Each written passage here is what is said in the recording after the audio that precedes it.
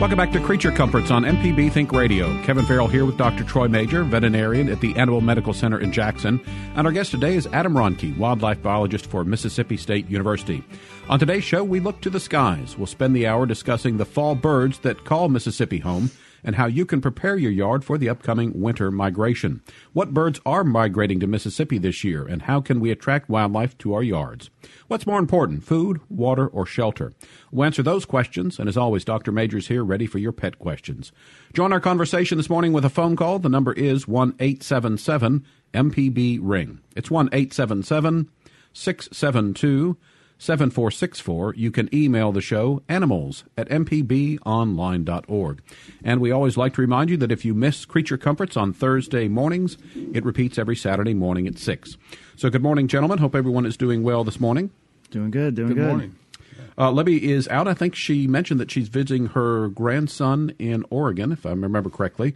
So with us today is Adam Ronke, wildlife biologist. Adam, good to have you back. Been a while since your last visit, but always good to have you with us. Yeah, I had to go into hiding the last couple of years to wrap up a degree and a couple other projects for work. So direct orders from my wife and several bosses. So, but good to be back and out of the hole, as they say.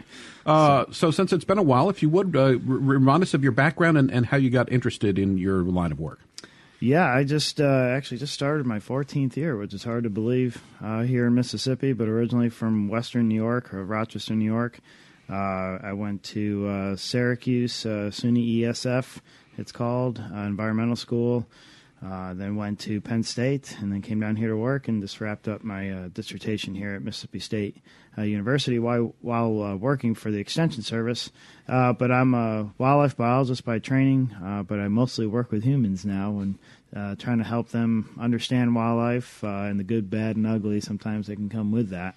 But I work with landowners, homeowners, kids, basically from the beginning of time to the grave. I work on different issues with my specialty being birds, but also other wildlife on other conservation issues. But do a lot of education programs. Probably my biggest one is the Master Naturalist program, which we've talked about before in this program.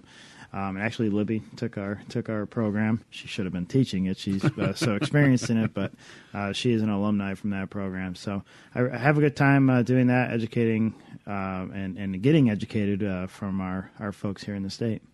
But, you know, much like the state of Mississippi has great natural resources, your part of the country, the Northeast, they're also kind of a different outdoors, but still great outdoor activities and opportunities in New York.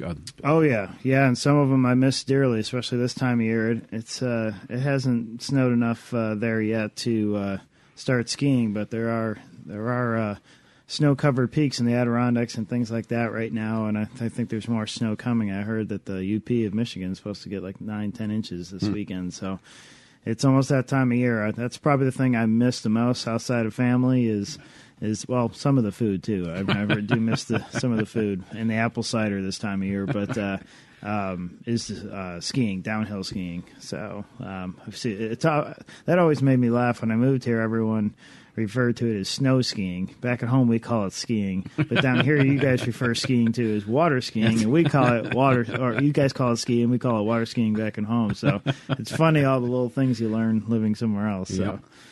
Yeah. My mom lives in Oneonta, upstate New York, and every time I call up, she asks me what the temperature is, and she moans because it's usually 10 or 15 degrees cooler there in New York. But, easily, yep. Yeah, she said it's not bad. We got the highs into the 50s, and I'm thinking it was just 80 here last week. So. Yeah, exactly. Hey, you've got some events. Libby normally does that, but she gave you some events to share with us, so if you would, go ahead. Yeah, this is for a couple things. We'll start off with the museum.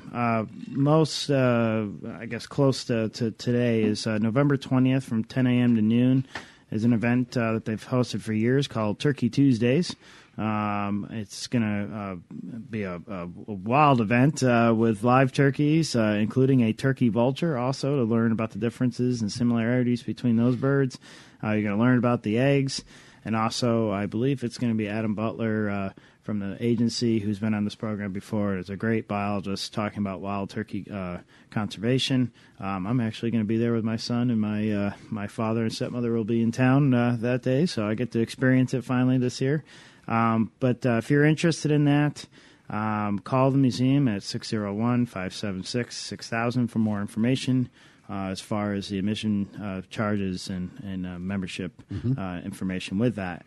Also, the In the Dark exhibit is still here, but only here until December 31st, so it's a little shorter than the traditional time, so it's a great exhibit. It was especially fun for the Halloween event they had a couple weeks ago at the museum. Very well attended. I think they had 2,000 or 3,000 people at that event. Which was great.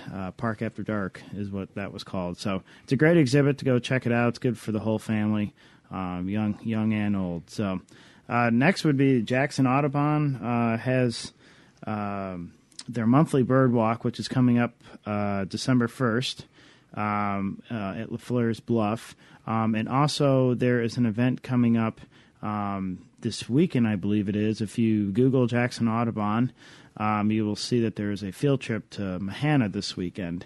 So that's coming up pretty quickly. Probably need to touch base with them, I would say, today or tomorrow to watch what the weather is going to be like and get the directions for that. But that's all on their website. Just go to Jackson Audubon on Google, Jackson, Mississippi Audubon, because if you do Jackson Audubon, you'll end up out west.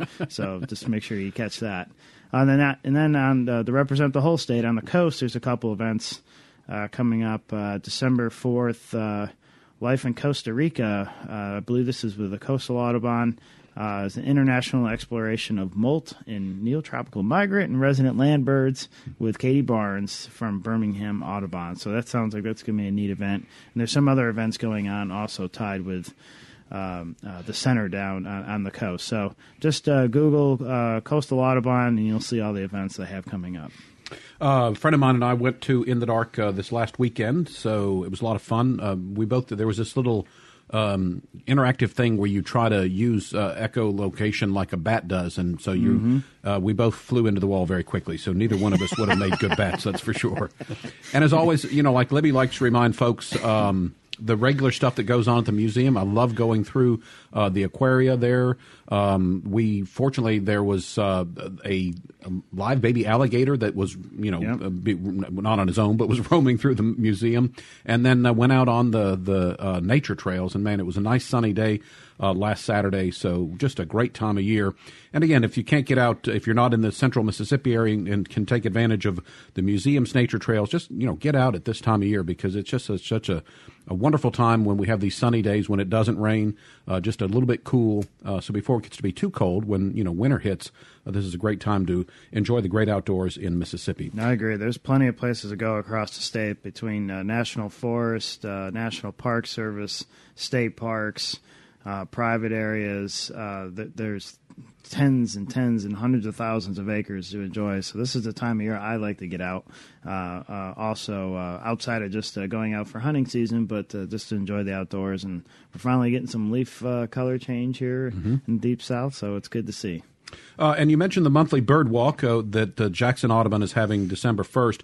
Is that a good way if someone is not familiar with bird watching and wants to kind of get involved and begin to appreciate nature a better way? Are those bird walks a good beginning thing? I would say it's probably the best way to begin bird watching. It's the best way and also the easiest way because bird watching can be sometimes a little frustrating, especially the little warbler species, and things move so fast. And learning, the first thing I always try to teach people, and we do this in Master Naturalist class, regardless of how long they've been bird watching or using binoculars, you'd be surprised how many pair of binoculars never see the light of day after their first month of life in a new home because people didn't read the directions or just simply don't know how to operate them correctly.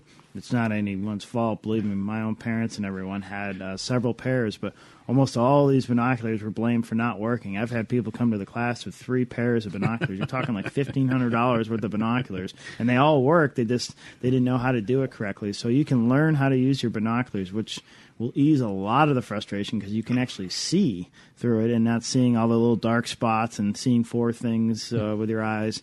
But then getting cued in on oh, that's a little bit more than just a sparrow. That's more than just a dove. There's species names, and there's no better way of learning than with someone that's an expert leader at it. And all of Jackson Audubon's leaders are very good. So, but there's other Audubon societies all across the state. So from Starkville down to the coast, Meridian.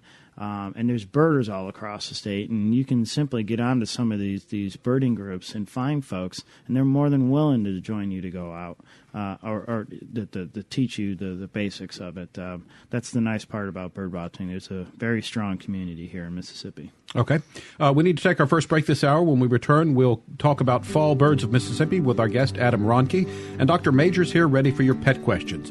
Give us a call this morning to join our show. The number is 1-877-MPB-RING. It's 1-877-672-7464. Or you can send an email. It's animals@mpbonline.org. During the break, see if you can identify this bird of Mississippi just by its call. We'll have that for you, and we'll have the answer for you after the break, so stay tuned.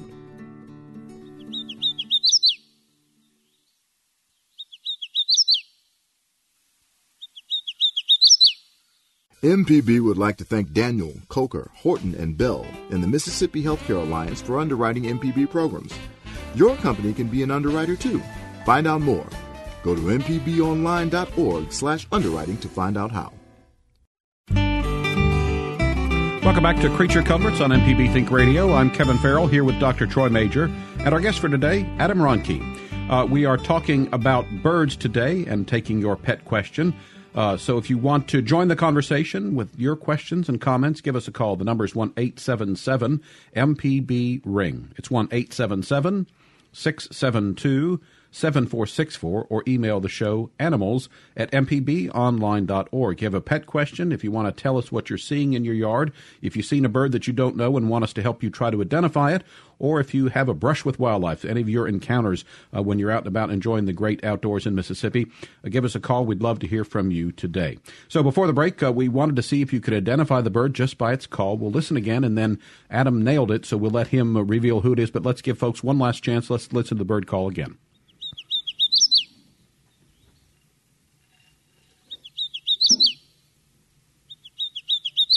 All right. That's interesting to me, just as an observation. It sounds like he's a little reluctant to do his song, and then once he gets it, he's like, okay, I can do it. So, well. That's a good description. I like it. Yes, we have what we call handles to try and remember all the different songs. A lot of people wonder, how do you keep all that stuff in your head? A lot of it is it's experience, and you get better as the season goes on. You'll always be a little rusty in the spring when these birds come back. But I remember that one. It's kind of a wait, yo. I can't really do it real well. I'm not going to sing. That's as close as I'm going to get to it. But that is a hooded warbler. Okay. Beautiful bird, perfectly named, bright yellow, and actually has a black looking hood to it. The head's black and comes down. If you can Google that, or if you've got a Merlin app or any of the other birding apps, or go old school and actually open a field guide and just look up hooded warbler if you're listening. It's a great bird, very common here in the spring and summer. So okay. That was a good bird to start with first thing in the morning there. He's trying to throw me off. Biologists love nothing more than to be questioned on the radio without knowing what's going on. So keeping me on my toes, I like it. All right. We have got a caller on the line. Nathan's in Tupelo with a pet question for us. Nathan, you're on the air with us, so go ahead, please. Hey, guys. Thanks for taking my call. Sure. I just had a really quick question. I've got a new puppy. He's a Great Dane. He's about 10 weeks old. And I can't seem to come to a consensus about what his weight should be at this age and how much food I should be feeding him. I took him for his second vet appointment, and he was 21 pounds. And I've heard that he should be heavier. I've heard that he's right where he's supposed to be. And like I said, I can't figure out how much I need to be feeding him every day. Okay, first of all, I would suggest certainly get a large breed food, puppy food, which you probably already have. Yes, sir. And I suspect a puppy that age, and not knowing the parents, this is a hard thing for me to tell you as far as his size. But yeah. I doubt if you said 8 weeks old? He's 10 weeks old. 10 weeks old. I doubt if he should be any heavier than that at this age. I think a lot of people want to feed them the maximum that they will eat. there's no reason not to feed them proper amount. And I don't know how much you're giving to this food, but probably a cup and a half twice a day. But it depends on the analysis of the food as well. A lot of times on the bag of food, they will give you a figure as far as how much they should take in that's higher than the puppy really would need. I've found that to be true. But how much are you feeding this puppy now? I'm doing about 3 cups a day, spaced out over 3 meals. So I do 1 cup 3 times a day. So you're doing about what I said, cup and a half twice a day, or 3. You can give 1 cup 3 times a day. And I think 3 feedings a day, if you're able to do that, is fine. I would gradually increase the food intake. If he's cleaning it up, definitely increase it slowly. But don't do it all at once. I think probably that weight is an excellent weight at this point. I've got a Great Dane puppy that's coming into the clinic regularly, and that's probably about the same size at that age that this puppy was. Okay, awesome. Okay. Well, thank you so much. I really appreciate it. You're welcome. Thank you. Thanks for the call, Nathan. This is Creature Comforts on MPB Think Radio. Today we're visiting with Adam Ronke. He's our guest, talking about the birds that we might see in Mississippi this time of year. And Dr. Major's here ready for your pet questions, so give us a call. The phone number is 1-877-MPB-RING. It's 1-877-672-7464. Send an email to animals@mpbonline.org. So, Adam, when we talk about Mississippi this time of year, are there hot spots to where you would see birds being more active, or are we fortunate enough that we've got bird activity throughout the state? Yeah, we really do have bird activity throughout the state, typically this time of year. And when I was thinking about this, we had not received 3.5, 4 inches of rain. During the drier times in later fall, September, October, you typically want to get near the water bodies. So if you're out in the Delta, any flooded fields or borrow pits, the rivers, but still, even here in Jackson and other parts of the state, if you can get near water bodies this time of year, typically the leaves will hold longer and there's going to be more fruit and berry production. Insect activity will be up because the moisture level will be up. Now, obviously, everyone's a little moist now after all this rain, but typically those are going to be the hot spots. Birds, they're not only using those waterways as navigation guides as they migrate through, and most of our birds have pushed through already from the north, so we're getting a lot of our winter residents. In fact, I just heard our first white-throated sparrow about a week and a half ago in our backyard, so that's a good indication that we're well into it and they're setting up residency for the winter. But we'll still get some birds pushing through, but I would definitely focus on water bodies, reservoirs, river areas, down on the coast, and you get out into the flats, you'll see a lot of different waterfowl and wading birds. And especially for beginning birders, that's usually where I take you anyways, because they're bigger birds. They don't flit around as much like warblers do and drive you nuts. And they're also colorful, so it's a good time to get out and see that. So okay, you mentioned the sparrow. What are some other kind of birds that are coming in and, as you say, making Mississippi their winter home? Yeah, so let's take it from the backyard perspective because that's where most people are looking. So more of your traditional feeder birds. So most people call them redbirds here, but the northern cardinal is going to be your steadfast companion throughout the whole year, but really starts showing up and really starts sticking out.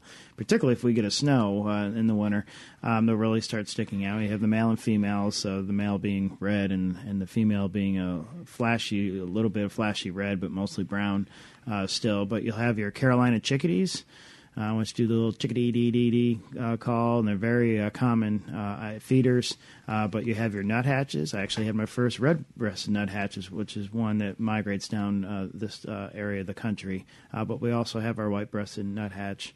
And some others. So you have your mourning doves. You'll have some other doves, white-winged doves in some areas of the state, but also your towhees, your eastern towhees. Those little guys that are. If you ever come home and you just blown off your driveway and all this stuff, and all of a sudden you come back and there's leaves kicked out all over your driveway, and you're going, what was that? and you don't own a dog, chances are it's a towhee or a thrasher kicking around looking for invertebrates or worms, this and that. Those are here all year round, but they start becoming more pronounced because all the other flashy ones are gone, and they start becoming more active searching for food. So those will be a lot of your common birds. And then as we really get into the wintertime, our juncos, the little slate gray birds will start showing up. And when they fly away from you, you'll see flashes of white on their tail feathers, and that's how you can tell it's a junco from most sparrows. So those are our common birds this time of year. Okay. And Dr. Major, I know that some people have birds as pets, different sorts of birds, but birds make good pets as well. Do you see a lot of birds come through your clinic? A fair amount. We had a really nice lovebird in yesterday, and I've always said that lovebird is a misnomer. The only reason I think they got that name is because if you have a group of them, they all sit together. But they have a pretty good little bite for a small bird. This was a very nice one though, and I was really impressed with how that little bird did. But we do see a fair number of parrots, this sort of thing. Occasionally, we'll be asked to look at a bird that's a native bird that's been hit by a car or run into a window, and then we try to find someone to rehab. There are some rehabbers around that will take care of a bird, but unfortunately, a lot of times these birds are beyond help. But so we see all kinds of birds. So, Adam, if someone is maybe out and about in nature and sees an injured bird, is it a good idea to try to rescue it, or would it be better to try to get someone who's a little bit more knowledgeable to handle it?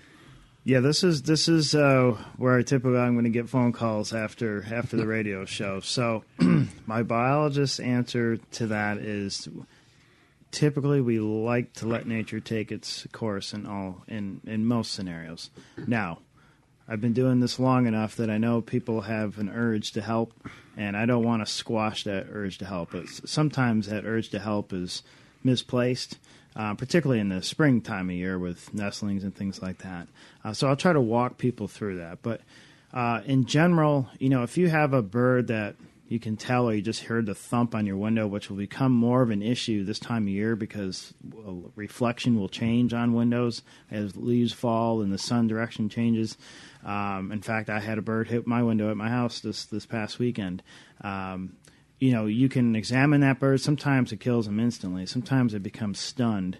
And in that sense, and Dr. Major, correct me if I'm wrong here, if you can see that they're still moving, but they're obviously not totally with it, my recommendation is to put them in a dark, ventilated shoebox or something of that fashion, away from noise.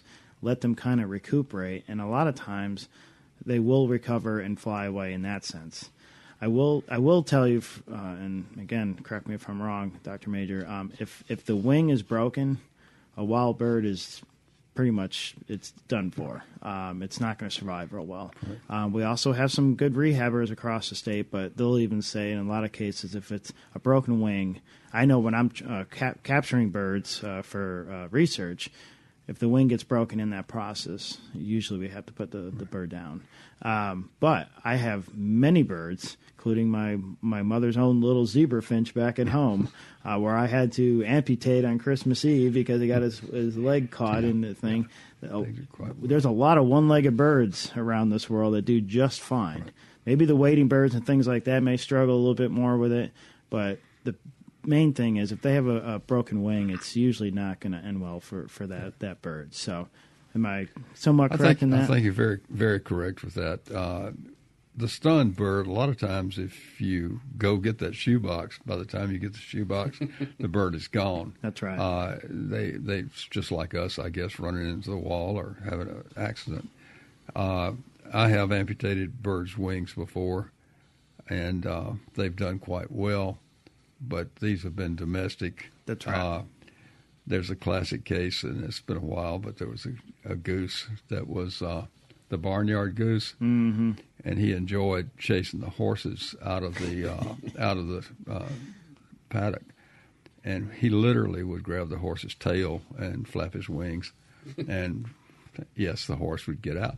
So he had a broken wing, and we amputated that. He rehabbed good. He was a little difficult in the water.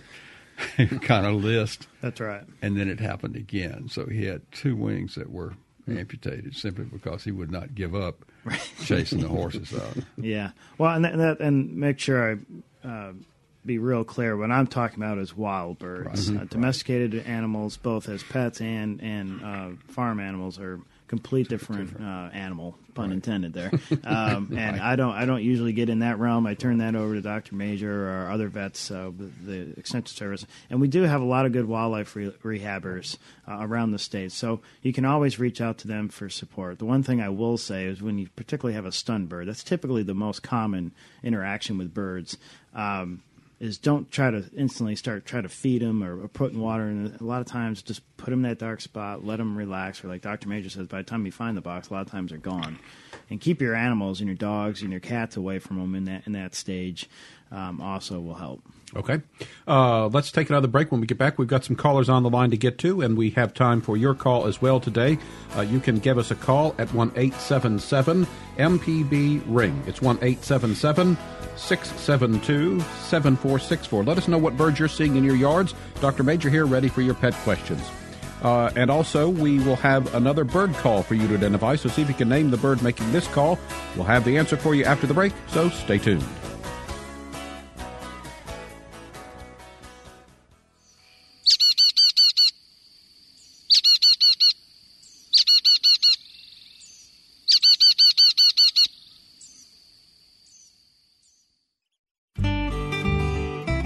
Welcome back to Creature Comforts on MPB Think Radio. I'm Kevin Farrell here with Dr. Troy Major, veterinarian at the Animal Medical Center in Jackson. Libby Hartfield is out today, so we have a guest in studio. It's Adam Ronke, wildlife biologist for Mississippi State University. If you miss any of today's program or a previous show, you can always subscribe to the podcast using any podcast app for your smartphone, or you can download the MPB Public Media app, and then you can listen to MPB Think Radio programs on your schedule. So before the break, we played another bird call. We'll let you listen to it again, and then we'll have Adam tell us what it is.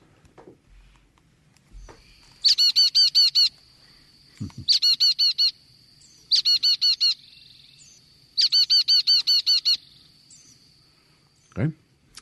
Took a little wind out of Java's sail with that one. I kind of got in front of him on that, but that would be your chickadee, your Carolina chickadee. Okay. Which there is a black-capped chickadee, which when I first moved down here sounds very similar, but it is a little different. And the people that live in the Virginia area where they overlap, it can really be confusing because they look almost exactly the same. But here in Mississippi, that would be your Carolina chickadee. Okay. Probably one of the most, probably in the top 3 most common birds you'll see at your bird feeder. So, little black and white guy, charcoal gray in the back, flies down, grabs one black old sunflower seed, flies up to a branch and sits there and hammers it, and gets it out, and then does it all over again. All right. Slow and steady wins the race. That's right. Got a couple calls to get to. Let's start by going to Beaumont. Our friend Sue is on the line. Good morning, Sue. You're with us on the air. Hello. I'd like to ask Adam a question. I've often wondered, why do birds migrate? It seems like it's ingrained in their DNA to migrate, I suppose, for food sources. But what if global warming caused food supplies to be available year-round? Would they still want to migrate for some reason? So kind of getting to your first part of your question is we've done a whole show before on bird migration, and the short answer is yes. It is very much ingrained. Is a good way of putting it without getting into all the weeds of technical details. But many birds migrate, but there's also a lot of birds that don't migrate, or they migrate differently.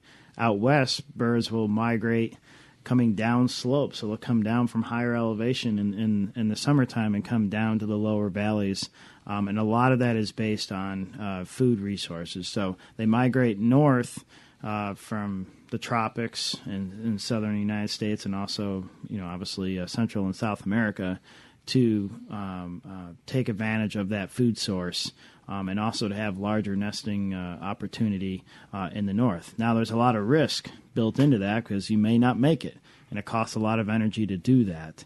And then it's kind of the reverse, going back towards the south in the winter. They're taking advantage of those resources during that time of year, and also avoiding the cold weather climate and reduced food resource here.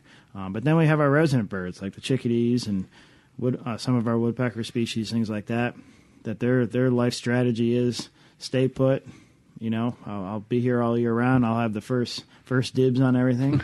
And then the birds that are really something are the ones in Canada and in New York, things like that stay year round and fight off the cold with that. Another great example of an interesting migration, if you want to call it that, it's more of a habitat shift, is one of people's favorite bird is the American robin. I always get calls, where did my American robins go?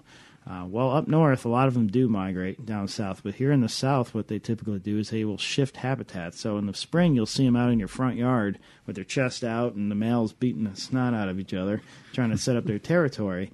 But then as the summer progresses and breeding is over with, and this time of year, a lot of hunters will actually see them because they'll be in these bottomland hardwood areas or these river areas. The nature center near my house in Clinton, they'll be in the wooded areas flitting around and digging for worms and invertebrates there, and you won't see them in your backyard. So people think they migrated. They've actually just shifted to a different habitat because of their food source. Short answer on the global warming, it's why we're doing a lot of surveys, eBird and a lot of these other national surveys and some other scientific surveys that I do called the Breeding Bird Survey, is try to see if their timeline is shifting, if they're coming earlier or later, and how that is affecting it. Short answer is yes, we are seeing some effect with that. To what extent that will be, we don't know fully yet, but there will be an effect on it, and we are seeing some birds starting to shift their dates without getting into a lot of specifics. Okay. Thank you. All right, Sue, good question. Thanks for the call. Next, we've got Mikey from Mobile on the line. Mikey, good morning. Go ahead. Hey, good morning. First of all, I found something when I had a lot of cats and other neighbors' cats, whether I wanted them or not, that helped with when the bird hits the window thing, using an inexpensive plastic garden pot that's a hanging pot. And particularly this time of year, you can find them on sale. Put the bird in it, hang it up. At least it's going to take cats a while if they figure out that it's there at all. Good thought. And the other thing is that I just found something else. Now, these are called screensavers, but it's not like the kind of screensavers that you guys deal with down there at the broadcasting station. These are things that you put over where you get a hole in your screen. And because, again, this is something that is on super sale right now, I suggest you check the discount stores. They come in shapes like hummingbirds and butterflies. What they are is two pieces of decorative metal that have a magnet in between them. I've installed one over a hole in the screen. Extremely easy to install. My question about that is, will something like that deter the birds from, unlike a mirror, which is like the sunlight hitting a window, or in addition to that, will that deter the birds some from hurting themselves? Yeah, so that is one of the recommendations that I and others typically do use. I know there's been research on it. I don't have the numbers in front of me, but I know the Natural Science Museum has a lot of glass on one side of their building, and they have the silhouetted images of birds and other critters on it to try and break up that. So it's not just in the springtime. A lot of times it'll be the mirror effect, because I get calls all the time that male cardinal is beating the snot out of himself because he sees his reflection. A lot of the window strike issues that we see is actually the birds are not picking up the window at all, and they see that as an open space and flying through it. There's been a lot of stuff in the paper about a lot of these. There's so much glass put into buildings now because people want open airspace. Minnesota Vikings stadium got a lot of grief from Audubon because they're on a migratory flight path right on the water, and it's all glass, and it kills a lot of birds. But there are new technologies coming out in addition to putting what you're mentioning, which is a great way to do that aftermarket, to put images on it or to try and break up that open look to birds.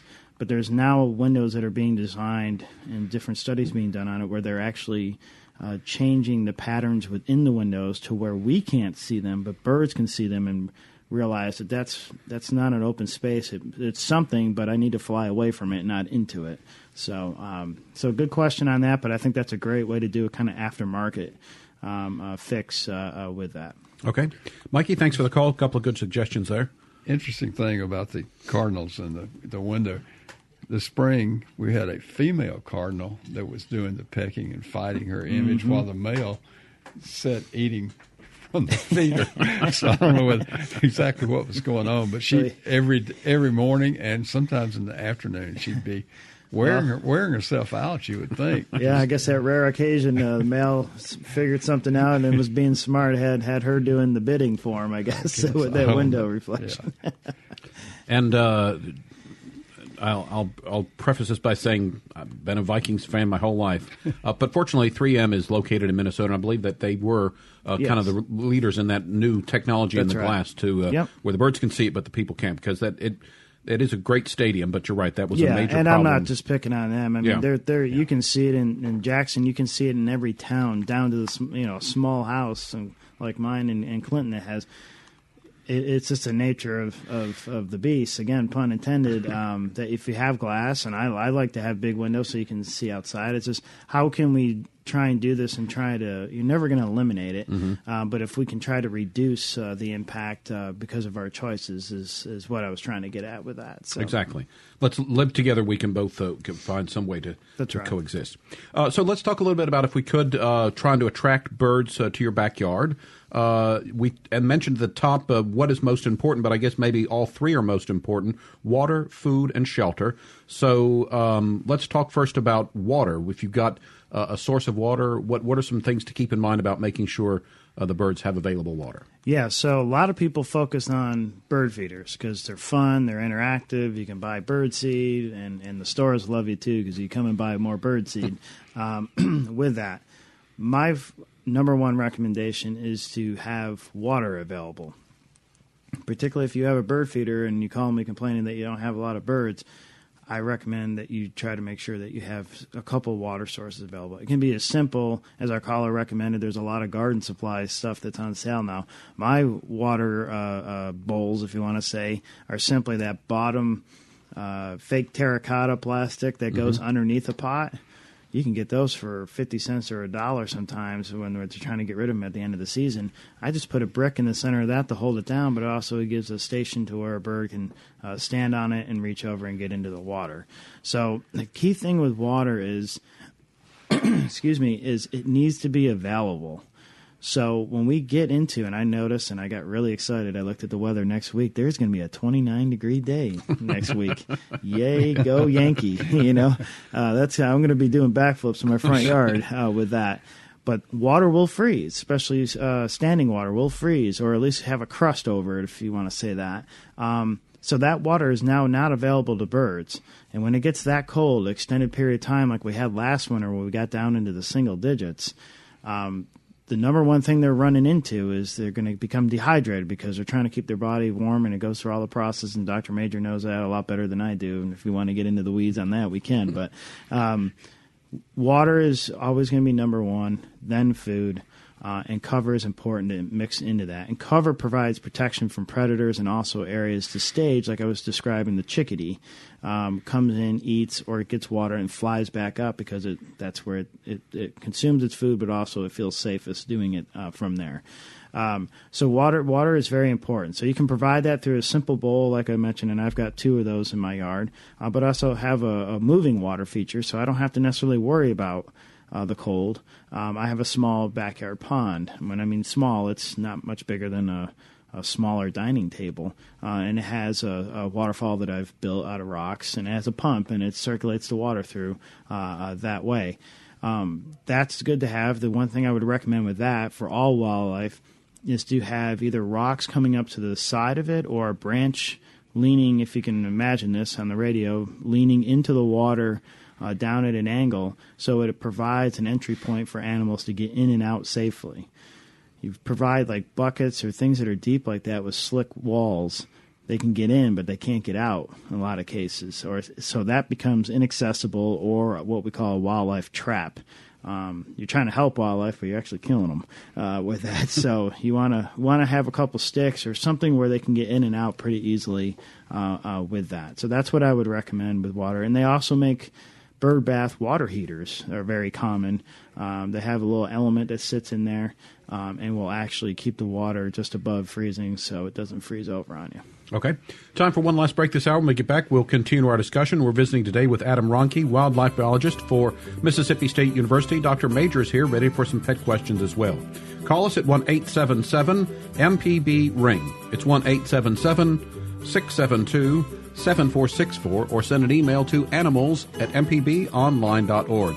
Time for one last bird call this hour. See if you can identify the bird only by its call. We'll have the answer after the break, so stay tuned.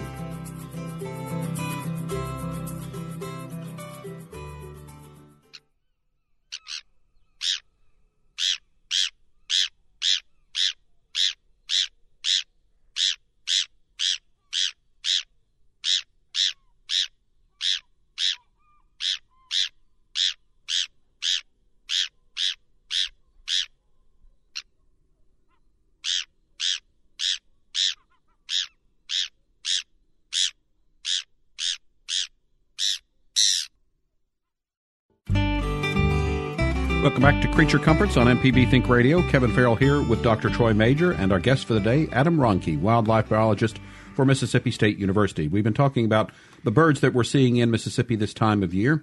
Still time for you to work in a call if you'd like to at 1-877-MPB-RING. That's 877-672-7464. So we had one last bird call during the break, so we'll play it again, and then we'll go ahead and identify it for you. So go ahead.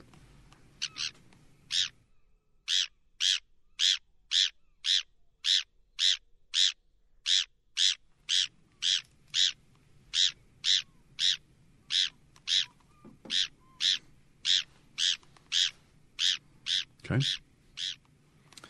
Well, I guess this is kind of like wait, don't tell me. I'm two for three today. You got me good on that one. I was leaning towards tern, but apparently it's a Bonaparte's gull, which we will get here in the winter, pretty much across Mississippi. It's common. You'll see it up at the reservoirs across the state, particularly here in Jackson. We'll see it at the Barnett Reservoir, and I believe it gets all the way down to the coast too.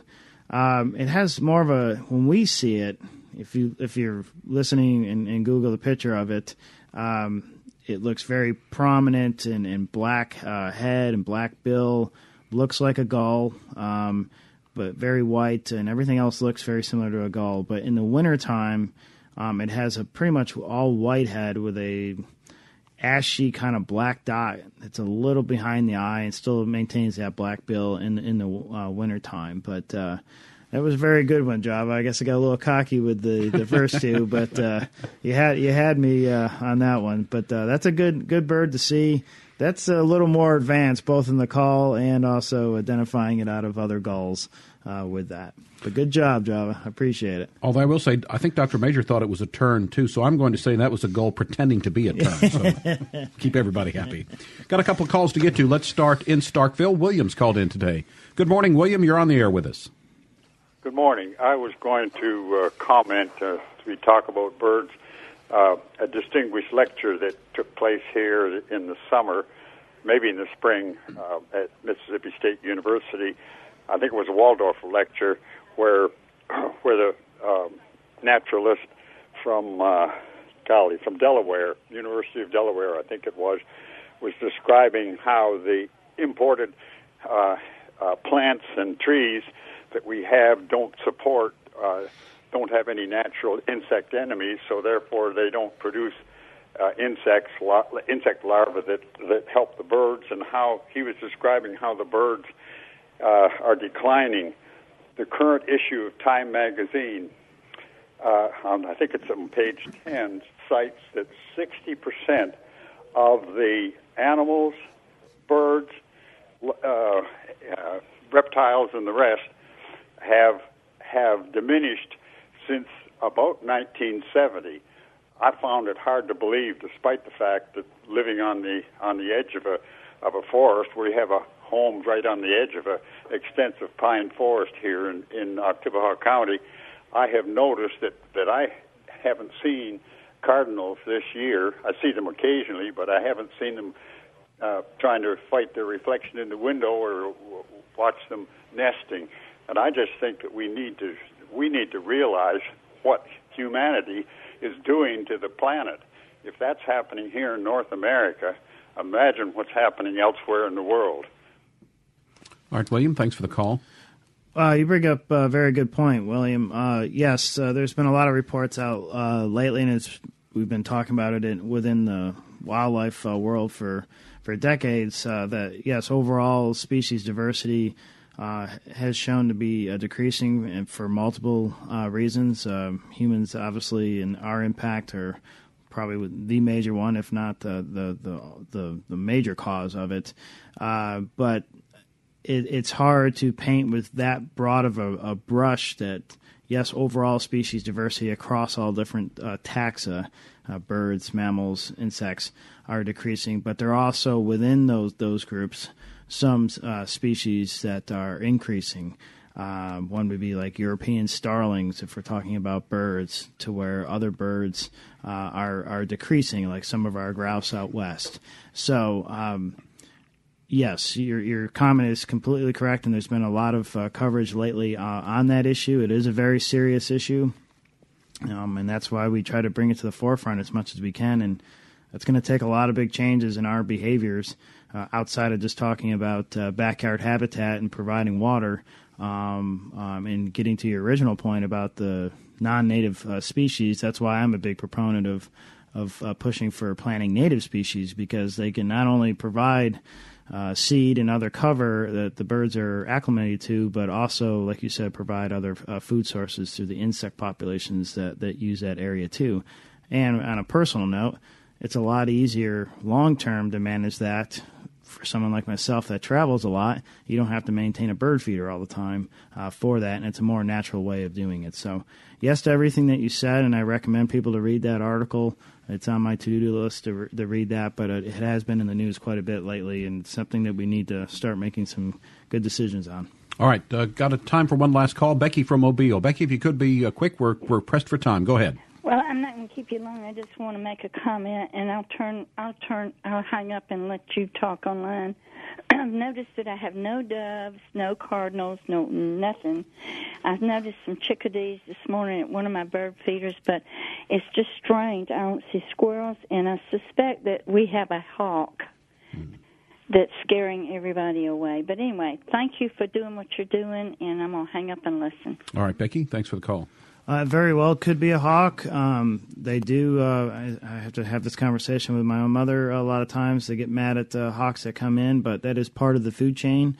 When you build backyard habitat through feeders and these other things, the things that eat the things that you like watching will also come. So that very well could be it. It could be other predators too. There could be a cat that's now visiting your backyard that wasn't before. I've had that issue in my neighborhood. And it also could be the type of feeders that you're presenting. If it's just a standard perch feeder, mourning doves and some of those other birds that you recommended, cardinals will pretty much go anywhere, but doves particularly like to feed on the ground or from platform feeders, a broader flat feeder like they're on the ground. So you may try to present some different types of feeders and also seed that way to increase the diversity in your backyard. Okay, and I would imagine if you go to a bird store or whatever, they'll give you advice on what sort of feeder might be best to attract what kind of bird. Oh, yeah. Mm-hmm. All right, well, that's going to wrap us up for today. Thanks to everyone who called in, had a good show. Creature Comforts is a production of Mississippi Public Broadcasting Think Radio, funded and provided in part by you, our generous listeners. To hear today's show or previous show, you can go to mpbonline.org/Creature Comforts. Our show is produced by Java Chapman, and our call screener today was Michelle McAdoo. So for Dr. Troy Major and our guest, Adam Ronke, I'm Kevin Farrell, inviting you to stay tuned. Up next at 10, it's AutoCorrect with the lady auto mechanic, Allison Walker. We'll be back next Thursday at 9 for another Creature Comforts, heard only on MPB Think Radio.